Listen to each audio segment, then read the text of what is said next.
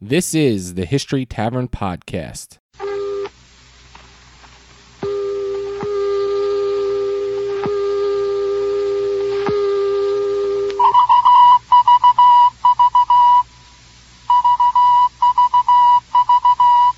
This is Robert St. John in the NBC newsroom in New York. Ladies and gentlemen, we may be approaching a fateful hour. All night long, bulletins have been pouring in from Berlin claiming that D-Day is here, claiming that the invasion of Western Europe has begun.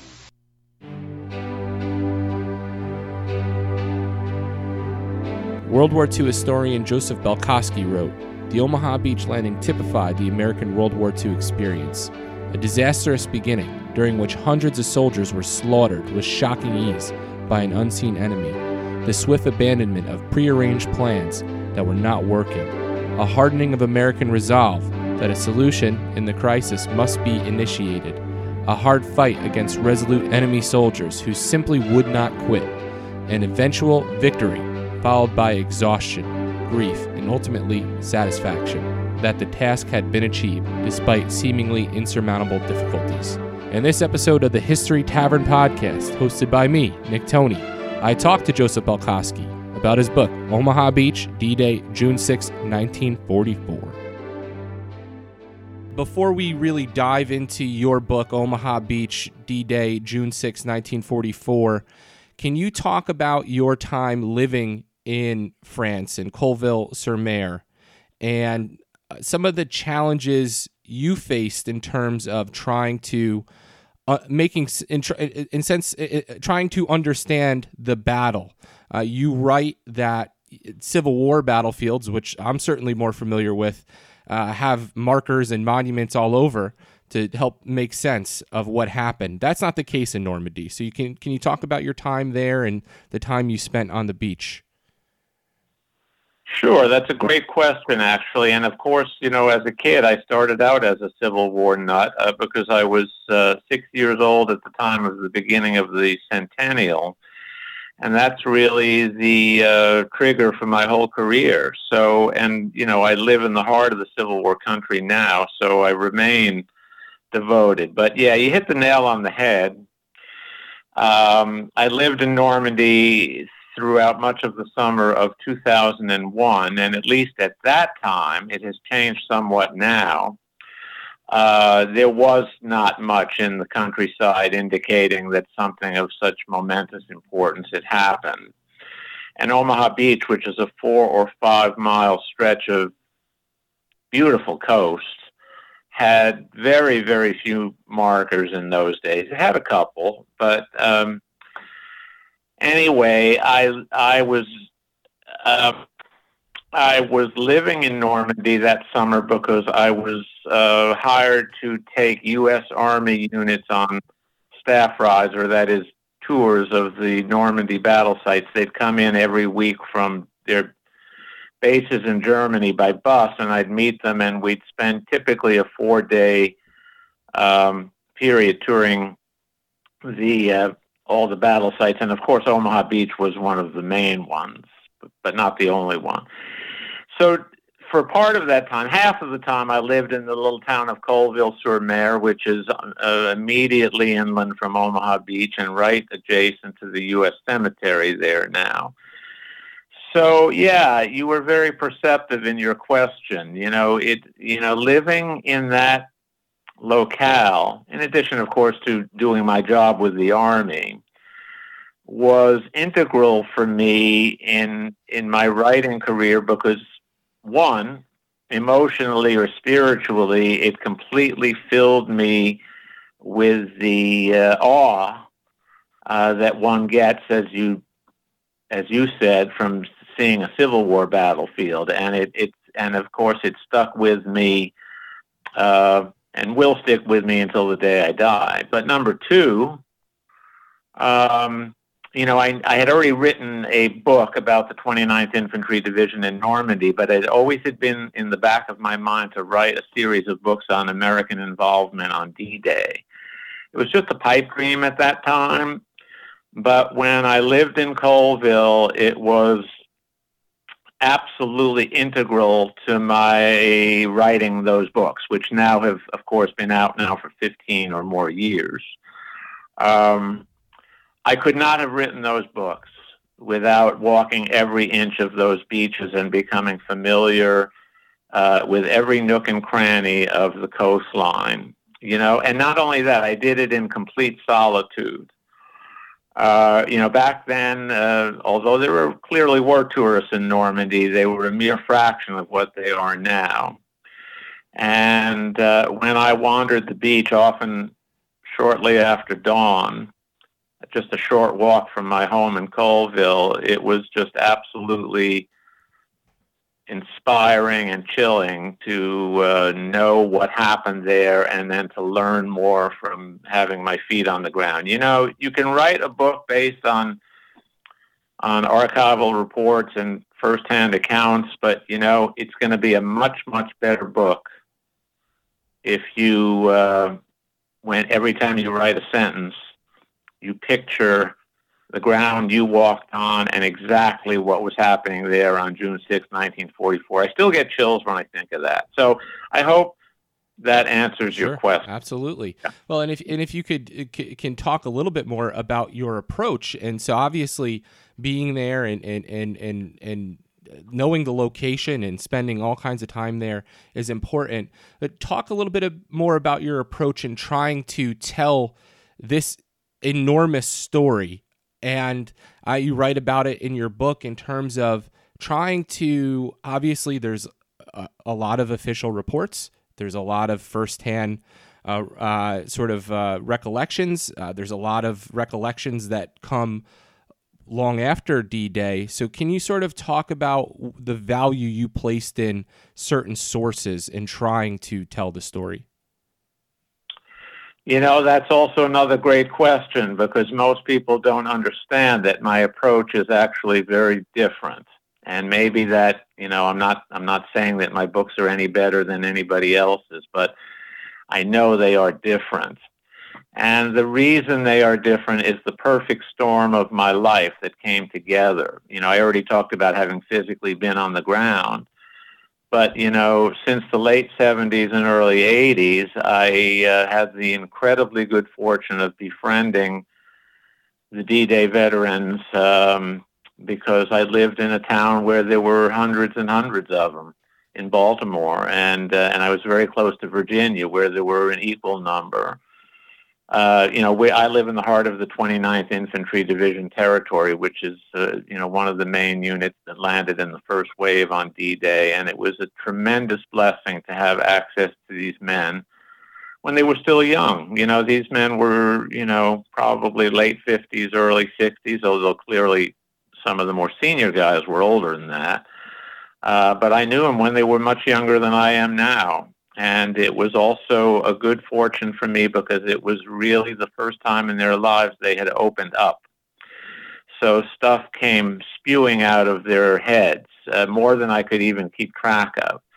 But, to the gist of your question, I never really enjoyed World War II history books, which were nothing but a recitation of firsthand accounts of people. True, the firsthand accounts were sometimes numbing and, amazing. But I always was frustrated because I never had any context in the grand scheme of things where those firsthand accounts fit in. And that was the very, very fundamental goal of all my books. And I've written 8 books now. So I had the aforementioned great firsthand accounts due to my very fortunate relationship with the men who lived the event.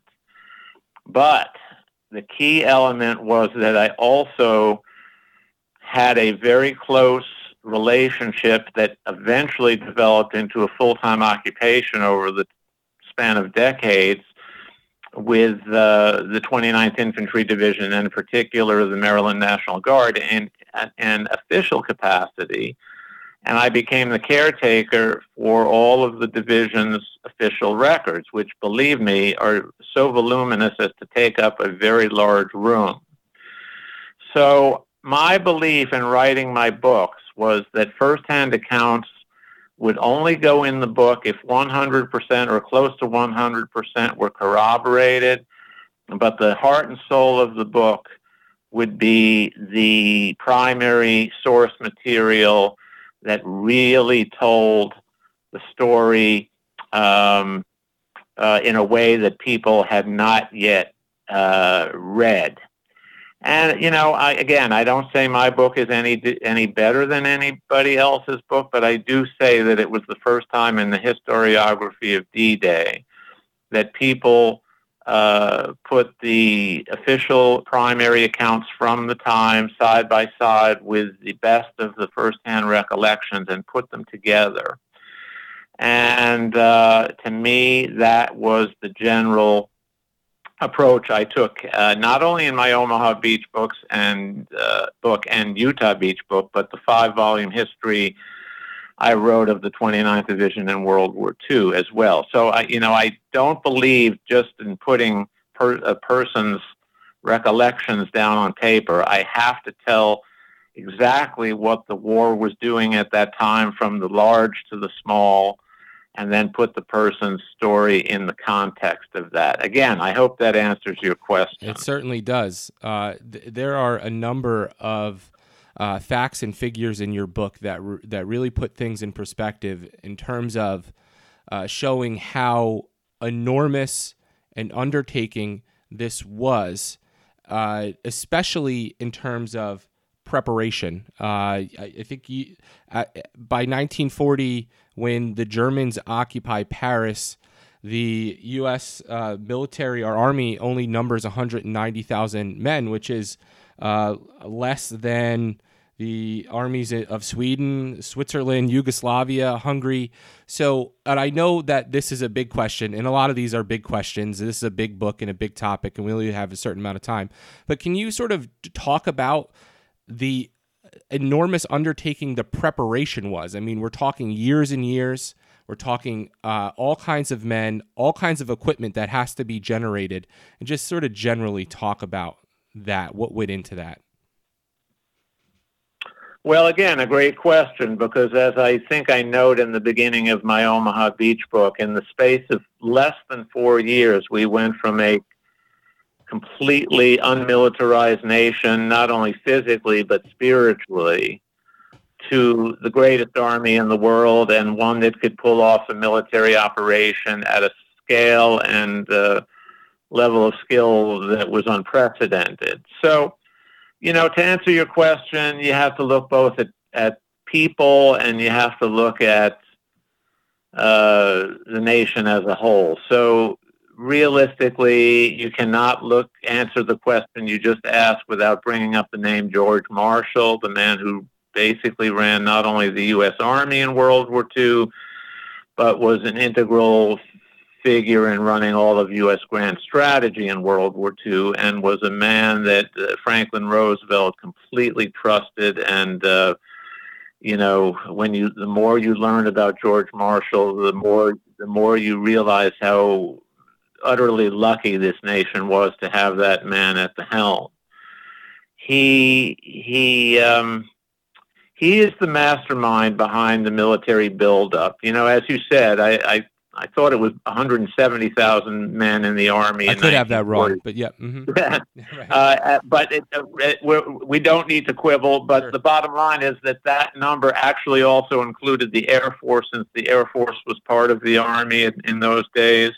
It also included 10,000 Filipino nationals who served only in the Philippines. So it was for a nation of that size, it was one of the most unmilitarized nations in the world. And George Marshall, I don't have time in this podcast to explain how he did it, but suffice it to say that he did do it. And he did it by means that were very sensitive to the democracy that we lived in. He loved the common soldier. He knew that the heart and soul of the Army in World War II were going to be citizens first and then only hastily trained soldiers, but he also knew they had to be good and they had to be inspired, and he achieved all of those goals in a remarkably short tremendously short amount of time. And, the success in the grand scheme of American history is just huge. When you think that on June 6, 1944, the Germans occupied all of Western Europe, and on May 8, 1945, Hitler was dead and Germany was demolished beyond recognition, that's the space of 11 months. So the Army Marshal created, with, of course, enormous help with our Western allies, Britain and Canada, who shouldered a gigantic burden and an even more gigantic burden on the part of our Soviet allies. When you think of the fact in this cynical age of bringing down the greatest tyrant in world history in 11 months, it's a remarkable, remarkable thing. And, you can't discuss that without knowing how Marshall did it. So I don't have time to explain it in detail, but I would suggest that your listeners credit him and look him up and see what he did. And that's why you have to get the book, Omaha Beach by Joseph Belkowski. So what you mentioned the Western Allies, of course, especially in this part of the discussion, Winston Churchill seems to loom large. Can you talk about the sort of some of the difficulties in working together on such an enormous task and the decision-making process of invading Normandy, invading that area of, this massive Atlantic Wall defense? Well, another great question, and, greatly, greatly misunderstood today. There have been grossly inaccurate interpretations of Churchill's view of the D-Day invasion. And I can get to that in a moment. But, in a nutshell, I always tell people that the alliance between the English-speaking Union in the Western Hemisphere, America, Canada, and Britain, and of course supported by many other allies, that alliance in the grand scheme of history is probably the most effective alliance that ever has been. Which is not to say that it was not perfect. It was far from perfect. But the results speak volumes. Again, I go back to the 11-month success following D-Day and the ultimate destruction of Germany. But yes, of course, it's true that the American military chiefs and the British military chiefs clashed sometimes very dramatically over the future of the war in Europe. And in 1943, when America was beginning to enter the war in force as a junior partner, Britain, through mostly Churchill's views, had a focus on the Mediterranean. That made a lot of sense at the time, especially as American troops had not been proven yet, and their early attempts in battle had not been positive. But again, a very complex subject. In 1943, there were heated clashes between British and American military chiefs about what should be done next. And initially, the British typically would win those arguments. But as the Americans became more of a more powerful partner, and their troops had established themselves, I hate to state it simplistically. They said, yes, we will agree with you for a Mediterranean strategy for the time being, but only if you agree that ultimately the war will focus primarily and hopefully be won in Northwest Europe, in France and the Low Countries. And by late 43, somewhat to some disagreement with Churchill, that was the essential agreement. And starting in early 44, it's been completely misstated that Churchill did not support the D-Day invasion. Once the cards were on the table and the commitments were made, Churchill and the British military chiefs threw everything behind the invasion to their ultimate power. And and I'll conclude with what I said at the beginning of this. The result is symptomatic of the greatest alliance in war that we've ever experienced. We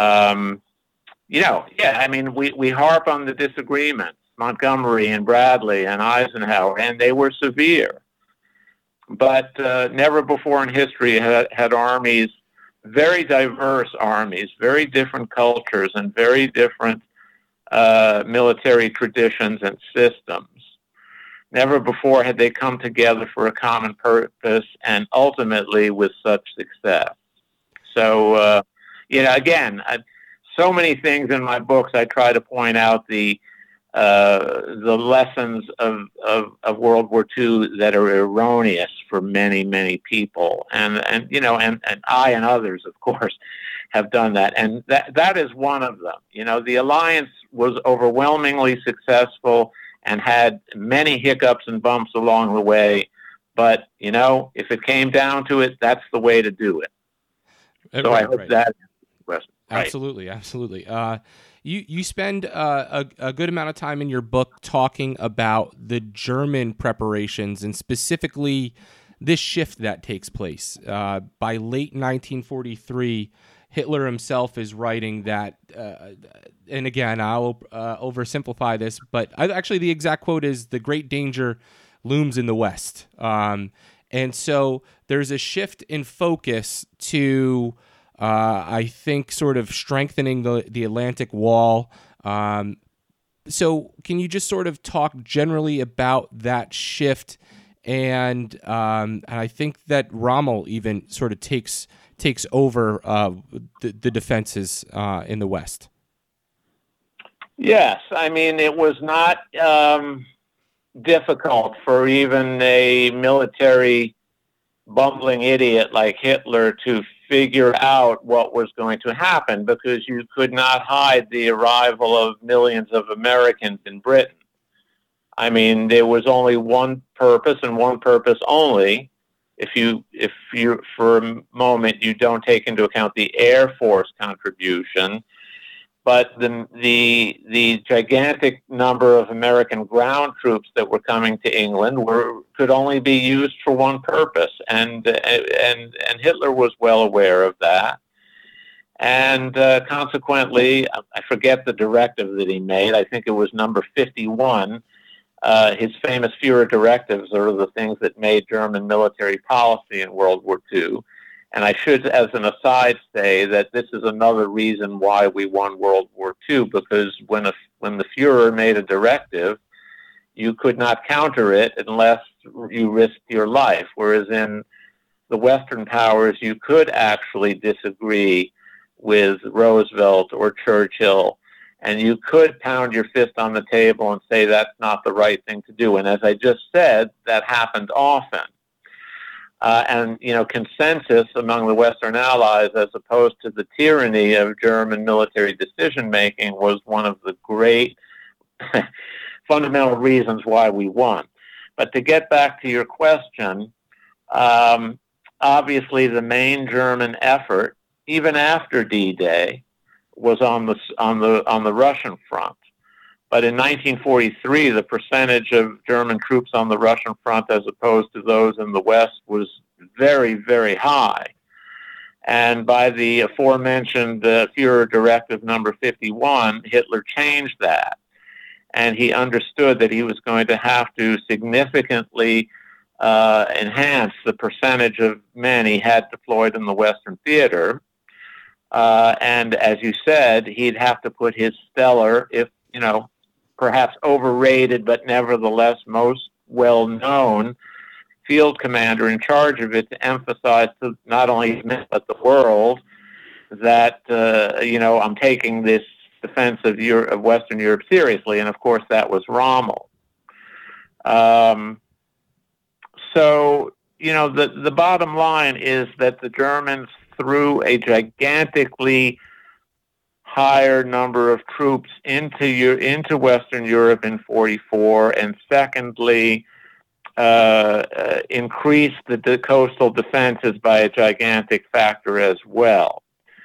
But, the debate was very real within the German military. Yes, we're going to defend the West, as the Fuhrer had said, but how do we do it? It was thousands of miles of coastline. And Rommel, as you well know, was of the belief that their only chance was to stop the Allies at the coast because of their superiority once, they had established a beachhead and driven inland. But, the supreme commander in the West, Field Marshal von Rundstedt, who, privately snickered at Rommel and said the famous military maxim, he who defends everything defends nothing, made a good point. How can we defend thousands of miles of coast when we don't know where they're coming and when they're coming? So therein lies the rub. I mean, the Germans successfully reinforced the Western theater and significantly enhanced its defenses.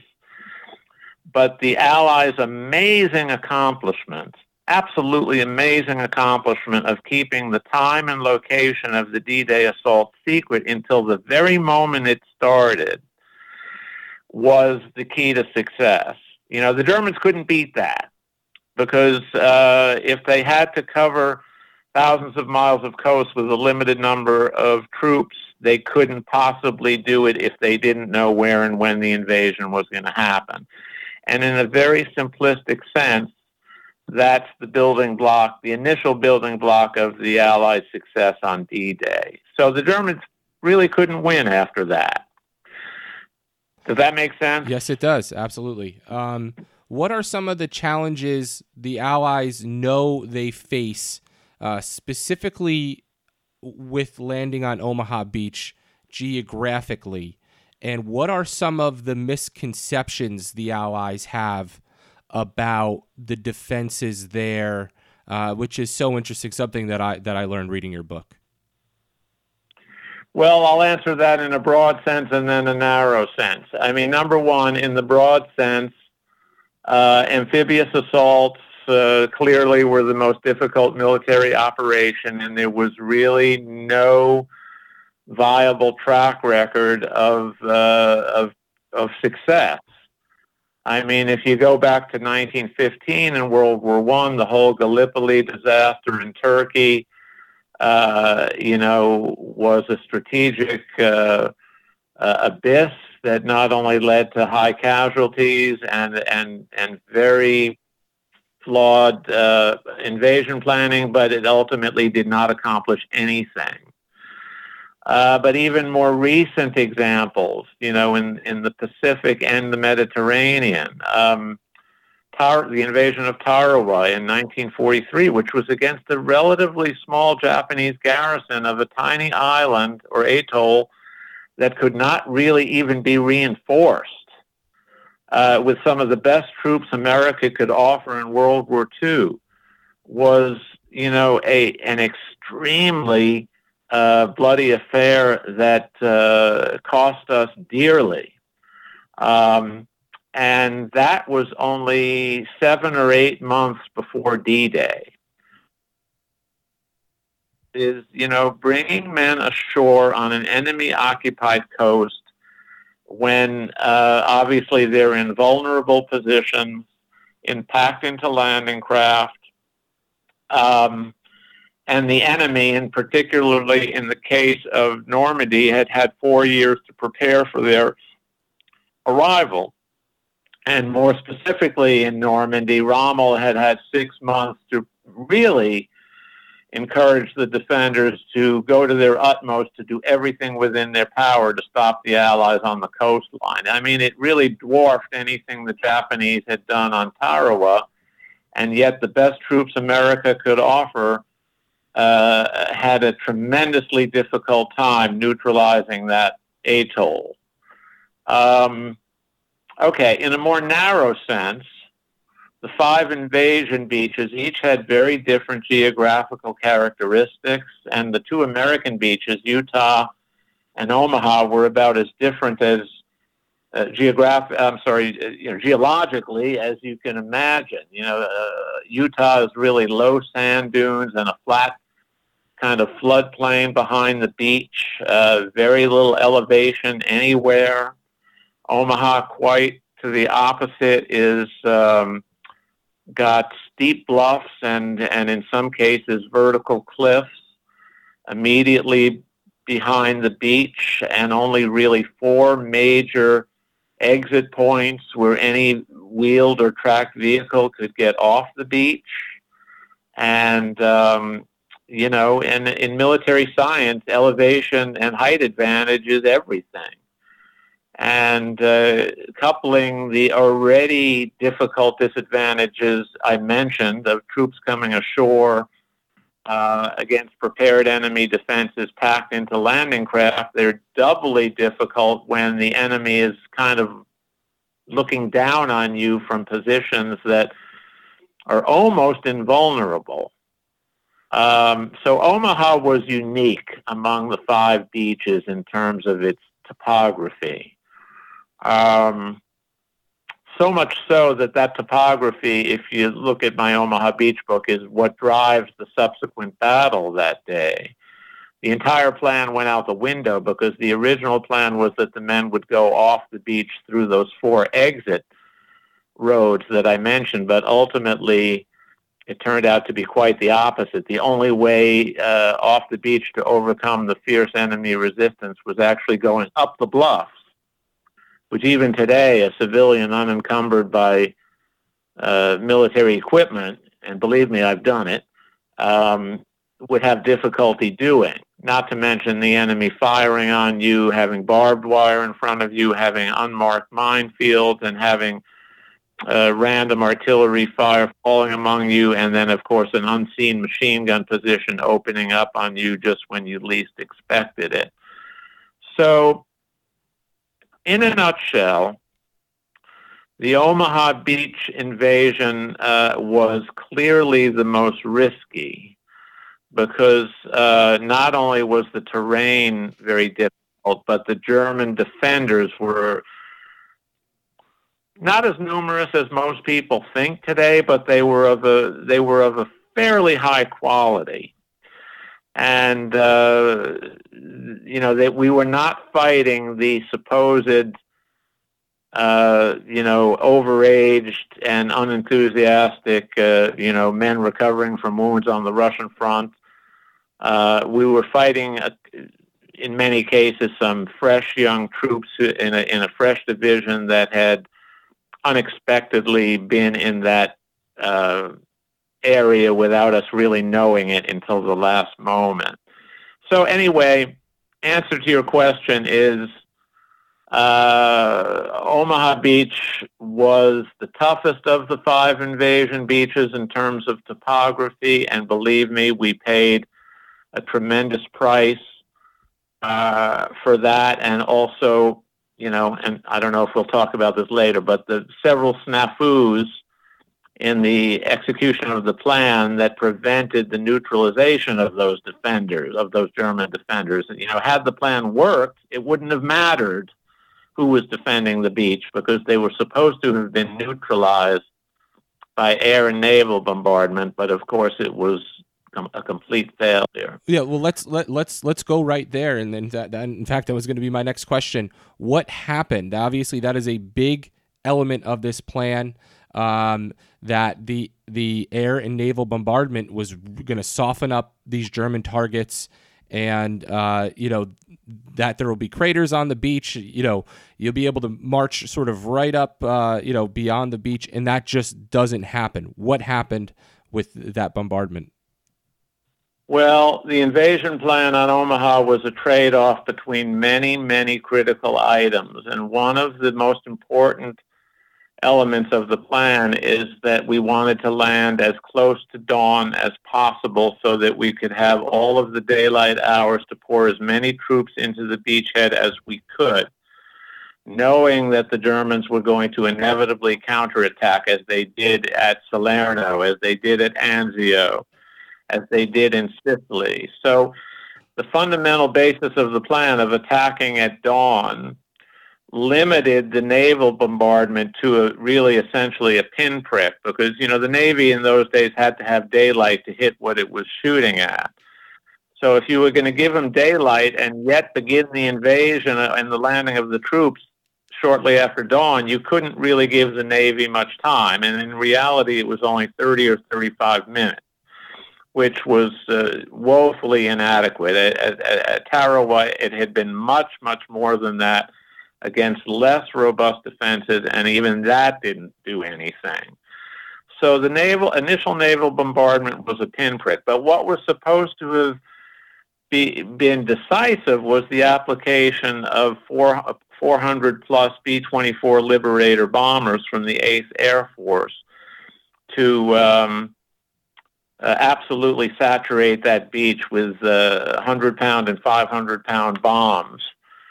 And, you know, a B-24 is a very heavy bomber. It carries a very impressive payload. And when you're talking more than 400 of them, it's almost as, well, I'll quote General Bradley directly, it's the greatest firepower ever assembled on the face of the earth. And he told the troops that when he was giving them pep talks for the invasion. And he said, as the troops were coming to shore, you're going to see this, and quote unquote, you are going to have ringside seats for the greatest show on earth. You know, that's a good pep talk to give. And, it, you know, for some young kid who's scared about what he's about to do, hey, you know, 450 B-24 Liberators coming in, that's pretty nice. Only problem is, again, the practicality of the plan made it very, you know, it made it very, very difficult for the airmen who had to execute that mission. They were given a very short window of time to execute it. And consequently, rather than, as some people thought would be more efficient, bombing by flying parallel or along the beach, the airmen correctly insisted that if you give us this short window of time, we have to come in perpendicular to the beach. That is at a 90-degree angle. And by doing that, you're risking severely dropping bombs short and hitting the waves of invading troops that at that time were only going to be 2, 3, 4 miles off the coast. You could have had some of the greatest friendly fire incidents in the history of warfare. And, you know, fundamental problem is that the air people and the ground people did not see things the same way. Or I should be more specific about that. The 8th Air Force people and the ground troops did not see things the same way. On Utah Beach, it was the 9th Air Force, which was an Air Force organization that was utterly committed to supporting ground troops and had a completely different understanding of what to do. The results were 180 degrees different and successful. But on Omaha Beach, you know, I'll cut to the chase. The airmen, having such a short window of time and having such profound fear that they could possibly kill their countrymen with inadvertent bomb drops, and as you well know, dropping a bomb from 14, 15, 16,000 feet is a very uncertain endeavor. And, I should tell you the most important thing. On D-Day over Omaha Beach, the cloud cover was total. So the B-24s were flying literally above ground, above clouds, and could not even see the beach. So their bombardiers were going to drop the bombs through what was called through the cloud radar, nicknamed Mickey. I forget the technical name for it, but I do go into it in my book. So they were, you know, correctly concerned that if we drop short, we're going to kill our own people. So someone, no one knows who, it may have been more than one person, gave the order without telling the leaders of the invasion from the sea that we're going to delay the dropping of the bombs once the bombardiers reach their dropping point. We're going to delay it anywhere from 15 seconds to 30 seconds. And, you know, at the speed a B-24 is flying, when you delay a bomb by 15 or 30 seconds, you know, the plane has flown several miles. So the bottom line is not a single bomb impacted anywhere on the sand or nearby, and they impacted mostly miles behind the coast. And as a consequence, the Germans who were in the foxholes and the bunkers and the pillboxes did not feel the wrath of that so-called greatest firepower in the history of the world. And it was an enormous disappointment to the men. And, frankly, would have been better had it not happened at all. And consequently, the combination of the weak naval fire and the failure of the air mission meant that the men were coming ashore against an enemy that had not been suppressed as people like Bradley had, let's face it, he kind of promised they would be.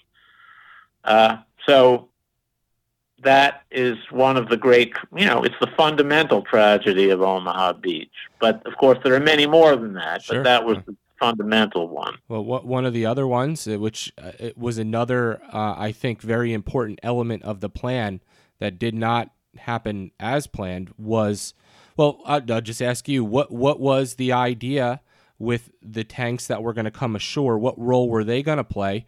What happened? Well, the so-called DD, which stood for duplex drive tanks, they were a brilliant idea. They were a British invention. They were absolutely a phenomenal secret that, the Germans were not aware of.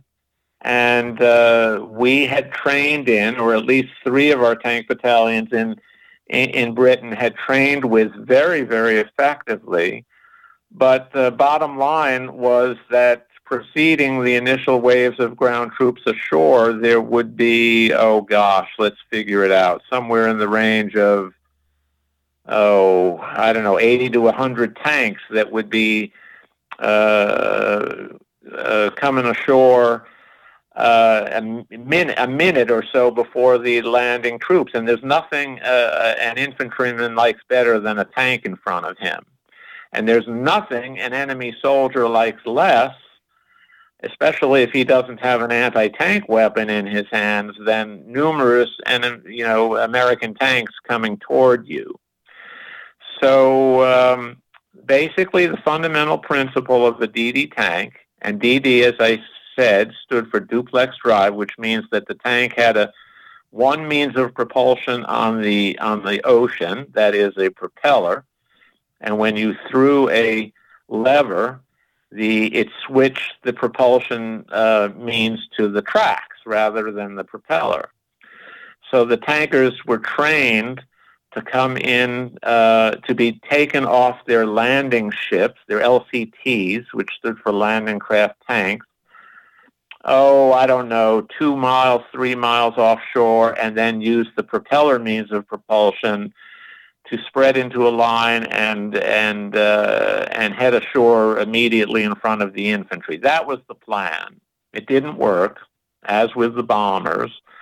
The reason it didn't work, and it was predictable, the men who trained in these DD tanks said they're magnificent machines and we love them, but their one Achilles heel is that in any even moderate sea state, and certainly the sea state on Omaha Beach on D-Day, I believe it was level 4, which is, I forget the name of that nomenclature, but the Sea State 4 was way higher than DD tanks should have been operating in. Any wave of more than 3 feet risked water coming in over the canvas flotation devices of the tanks, and once water gets inside the flotation devices, the laws of gravity take over, and the result is inevitable. So many, many tankers had said, we can't do this if the sea states are at a certain level or above, and they were. Now, many, many brave men tried to use them anyway, with catastrophic results, and many other men said there's no point in trying that, and it ended up, nobody knew, of course, but that ended up being the right decision to make. And the tanks were instead brought conventionally to the shore in the LCTs, and they dropped the ramps and they used their tracks to proceed onto the beach. So the whole use of tanks in the invasion from the word go was deeply flawed, but that is not to say the tanks did not play a role in the success of the invasion. They did. It's just that the losses suffered by the 2 tank battalions that were committed were very, very high, and not only because of the oppressive sea state, but also because when those that succeeded on getting to Omaha Beach found themselves on the beach, none of those aforementioned exit roads were open, so the tanks could do nothing but stay on a flat beach and try to move around to avoid the German anti-tank guns that could pick them off with no cover. So it was a terrible, terrible situation to be in. But again, the bravery of the men that did the invasion comes out very obviously with those tankers who, as with everybody who was on Omaha Beach that day, did an amazing, amazing job surviving the flawed plan and then contributing to the ultimate success. Well, let's get to the ultimate success, and I apologize for the oversimplification here, but I mean, you write in your book, at 8 a.m., there's a crisis at hand. The aerial bombardment was ineffective. We just talked about the tanks. There's confusion. Reserve troops are sort of stuck on the beach. What does go right? How ultimately is there success? Well, what goes right is summarized in a nutshell. It's the training of the American Army. That could be summarized in 3 ways: leadership, morale, and initiative. Men at all ranks, from general, namely General Norman Cota, who of the 29th Division, who was the oldest man on Omaha Beach, but walked that beach and exposed himself to death on innumerable occasions and urged the men forward. But also leadership at a low level, privates and corporals, saying, hey, we may feel some safety lying on our stomachs behind a wall on this beach, but that doesn't get us anywhere because the Germans are sooner or later going to find us, and we're either going to die or we're going to be in a prisoner of war camp. So the leadership was number 1. Morale was number 2. The sense that the men who had prepared this at all levels, the infantry, the tankers, the engineers, they had been so magnificently trained that the concept of defeat didn't seem possible. Particularly so because the mental strain was enormous, because, you were watching your comrades dead or dying next to you. And something had to be done. And, well, I forget the quote, a brave man is a man who's too scared to admit that he's scared. But, so morale is one of the driving forces, but what ultimately happens is that, again, from all ranks, private to general, every soldier eventually had to take some form of initiative. Get up and put a Bangalore torpedo under a barbed wire coil because there's no way to get off the beach unless you blow a gap through that barbed wire. And men who didn't think they had it in them did it. And men died doing it. And yet when they did it, it opened up the exit off of that killer beach for others to get off. So frankly, I should also mention a 4th thing, and that was I guess it's part of morale, really, but the love of your fellow soldier was so profound that it was important that you take care of him and that he take care of you, and you're willing to do things to help him and vice versa. And you see that story carried out so many occasions on Omaha Beach that they're too numerous to count. And of course, I as I said early in this talk, I put those stories in my Omaha Beach book, and I put them into the context of the greater picture, which is why, when a certain platoon or company could get through the barbed wire in this part of the beach and up the bluffs, why it led to certain successes that day that, when put together, ultimately took what was a catastrophic start to the day, and by nightfall had proven to be, a dramatic success. A success at tremendous physical cost, but a success nonetheless, in which the enemy was completely shattered and the beachhead firmly established beyond any possibility of it being, crushed the next day.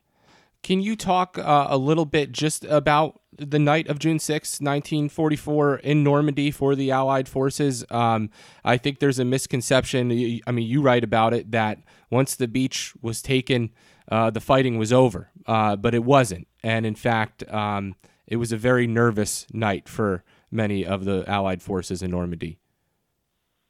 Well, yes. The night of June 6th, of course, for the vast bulk of the men, very high percentage of the men all across the Normandy front that night, it was their first day in combat. So, what an introduction to combat.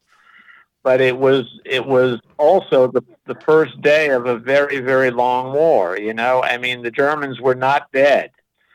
And ultimately, you don't win a war by establishing a beachhead.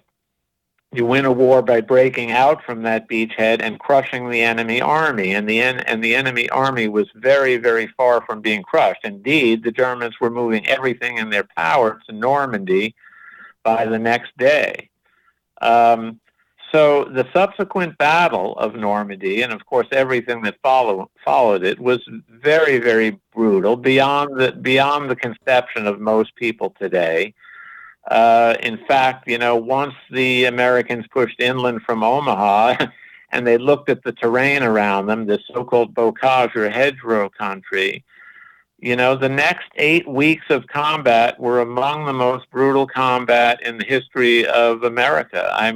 They're for those, since you're a Civil War nut, Grant's Overland Campaign in 1864, which really bled the Army of the Potomac white, and of course equally devastated Lee's army. But the subsequent Battle of Normandy is a comparable campaign to the Overland Campaign. It was a slugfest in which the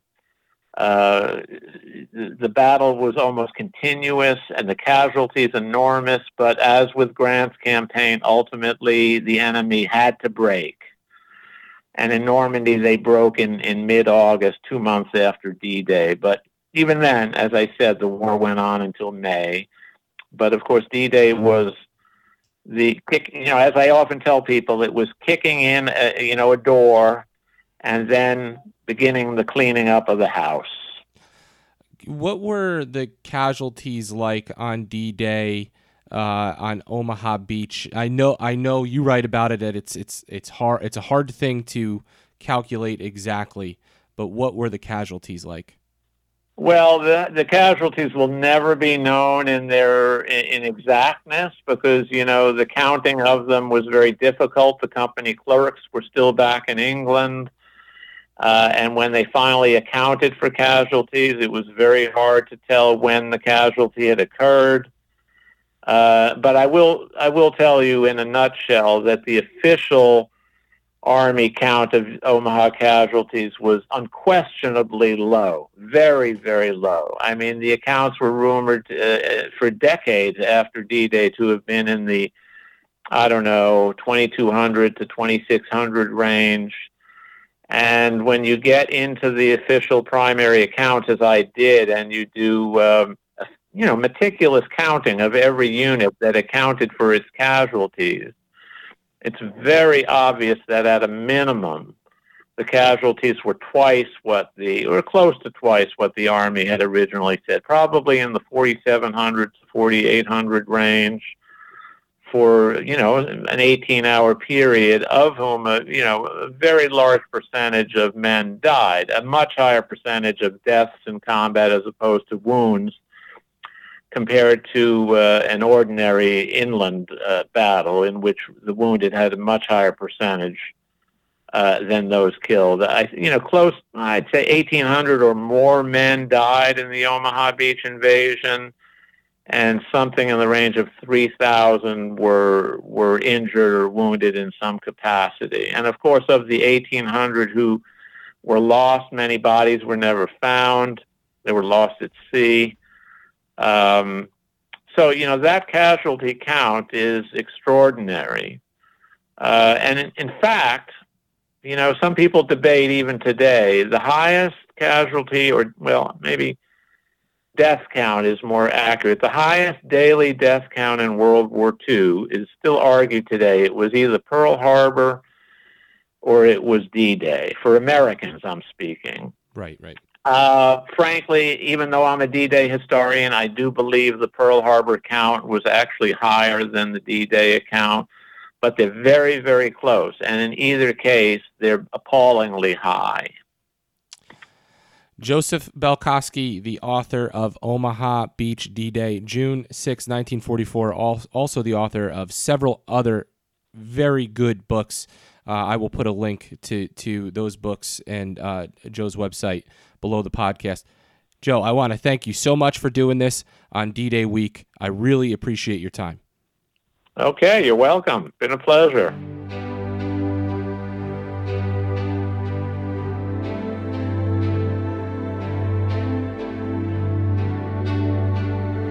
Thank you for listening to the History Tavern podcast, and thank you to Joseph Belkowski. You can follow this podcast on iTunes, SoundCloud, Twitter, and Facebook.